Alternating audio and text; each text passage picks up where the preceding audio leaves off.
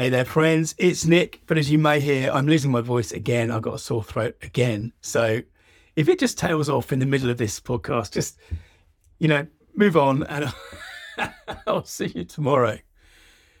I want to talk about, I got a message a couple of nights ago from a friend of mine, a client, saying, wow, have you seen this? And he was talking about ChatGPT, which, if you don't know, is this extraordinary AI-powered tool that allows anyone to type in a few sentences like a question or say, create me X, Y, and Z, and it will spit out a piece of work that is written by what sounds like an intelligent human being who knows what they're talking about. It's extraordinarily powerful. It's a bit like, if you remember a few months ago, I talked about creating images with Stable Diffusion, which is another AI-powered system, which has been trained on hundreds of thousands of images from around the world. And if you type in, say, dragon building fantasy, it will look at everything. It will look at the images, and it knows what dragon is. It knows what a building is. It knows what fantasy art style looks like because it's been trained. And it will try and create you an original. Well, it will create you an original. And I'm using air quotes around original that you can't see, but they're there. An original piece of work. And actually, I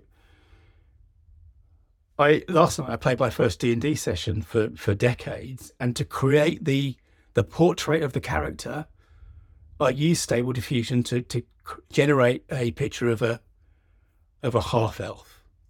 And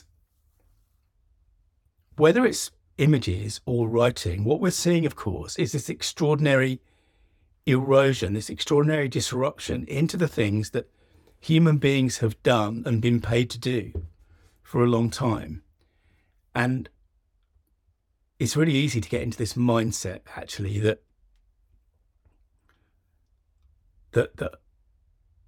we're going to get washed away by this tide. But of course, that's not true. If you've been listening to stuff that I've been talking about for the past couple of years, if you are interested in the craft of whatever it is you do, if you're interested in connecting with humans and you're doing bespoke work, that's the kind of work that is way up the value chain. It's a bit like, what's a good example? When I started the agency in 97, I've talked about this before, you could get paid really well for doing a very simple website.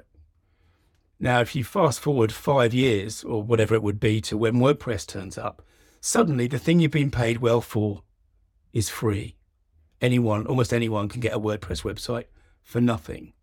So the trick is always to have moved further up the value chain. And what I've found is it always feels like the value chain has a top, but actually it never actually does. Your job is to find the niche, the bespoke part where actually you can't train an AI. You can't. But actually, do you know what? It's not even about AIs. I mean, if I think about work as a copywriter, one of the reasons that I moved more into storytelling and more into, I guess what you'd say is conversational copywriting, is that the kind of the stuff that I've talked about, the conversion copywriting, I suppose you might say, the direct response copywriting, is more and more of a rote kind of thing. If you can study for 20 years learning how to write great headlines, or you can Google headline templates or highly converting headline templates and see what other people have done and copy that and tweak it, right? So the question is always, where does the expertise lie? How do we deliver the service in such a way as that actually you can't copy what I do. Because, I've just been having a chat with a potential client, over the last hour or so. And what we're doing is we're digging into their story, their mythology, the symbolism behind what they've done. And what we'll create out of that will be something that's totally unique, that an AI couldn't copy. And that's the job, right? And if I go back to my friend who was saying, wow, look at this, what the thing that I replied to him is I said, more important than ever, to have your unique voice, your unique offer, your unique niche and your engaged audience, which he has in spades. He's fantastic product that he sells.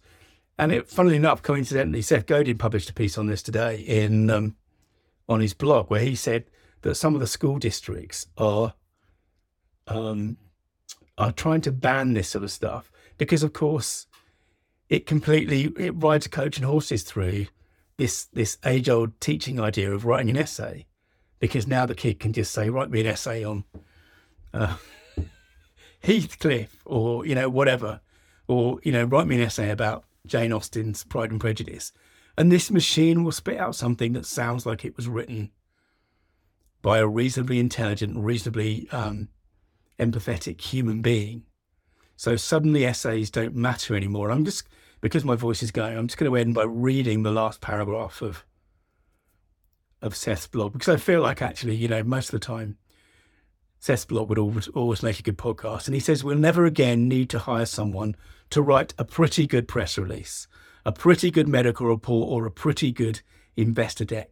Those are instant, free, and the base level of mediocre.